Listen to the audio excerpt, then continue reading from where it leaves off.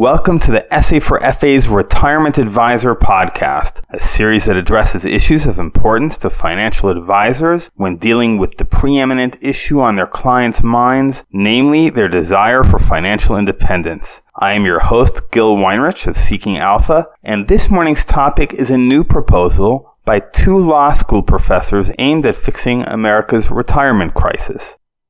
An article in The Atlantic by Ganesh Sitaraman, a professor at Vanderbilt Law School, and Alstott, a Yale Law School professor, proposes an intriguing fix to America's retirement crisis. The authors justify their use of the term crisis by arguing, persuasively I think, that when tens of millions of Americans all have the same problem of setting aside too little money for retirement, it's not a failure of individual initiative, it's a sign of a structural problem.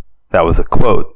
Sitaraman and Alstott borrow the term public option used in the healthcare debates. That's also the name of their new book, which proposes a public, meaning governmental solution that, get this, would not cost taxpayers, would not cost employers, and would not displace private sector competitors. Curious yet? It's simple to summarize, but first, here's what the authors are trying to fix. They say that Social Security is helpful, but inadequate, since the average new retiree collects about $18,000 a year, which is just half the 60% of pre-retirement income which some financial planners target as a means of maintaining one's standard of living in retirement.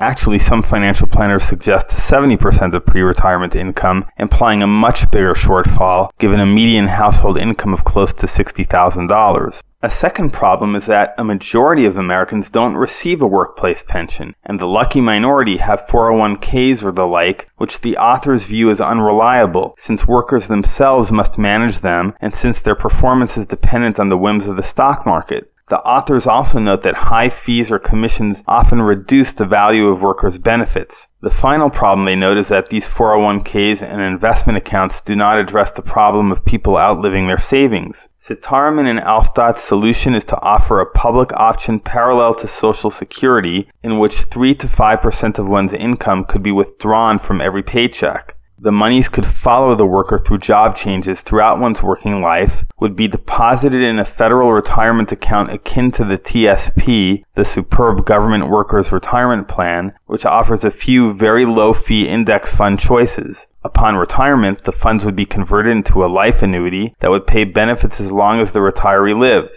What I find clever about this plan is that it removes barriers to implementation. If folks prefer existing private alternatives, they needn't enroll. Employers, meanwhile, don't foot the bill, and thus have no reason to object. Finally, the government bears some administrative costs, but would use fund managers whose low fees would defray those costs. Indeed, the authors add that if Congress is feeling generous, it could scare up funds to match worker contributions, but that is not a requirement of their public option initiative.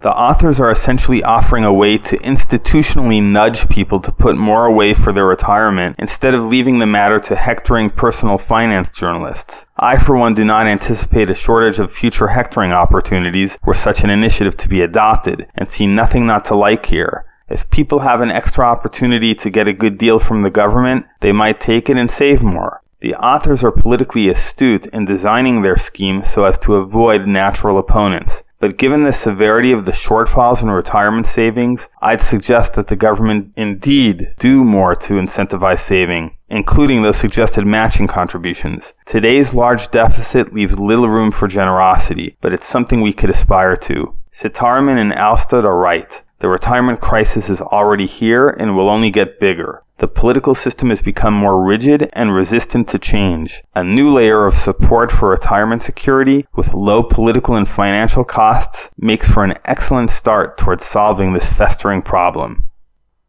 As we conclude this podcast, I want to mention the launch of another one, Seeking Alpha's new Let's Talk ETFs podcast, hosted by my colleague and friend, Jonathan Liss. The podcast explores ways ETFs can help investors reach their financial goals. I encourage you to subscribe on Apple Podcasts, Google Podcasts, or Spotify. Thanks for listening. If you found this podcast useful, please leave a review on Apple or Google Podcasts so that others can discover this series. Meanwhile, you can contact me at gil@seekingalpha.com if you have feedback or requests, and make sure to subscribe wherever you get podcasts.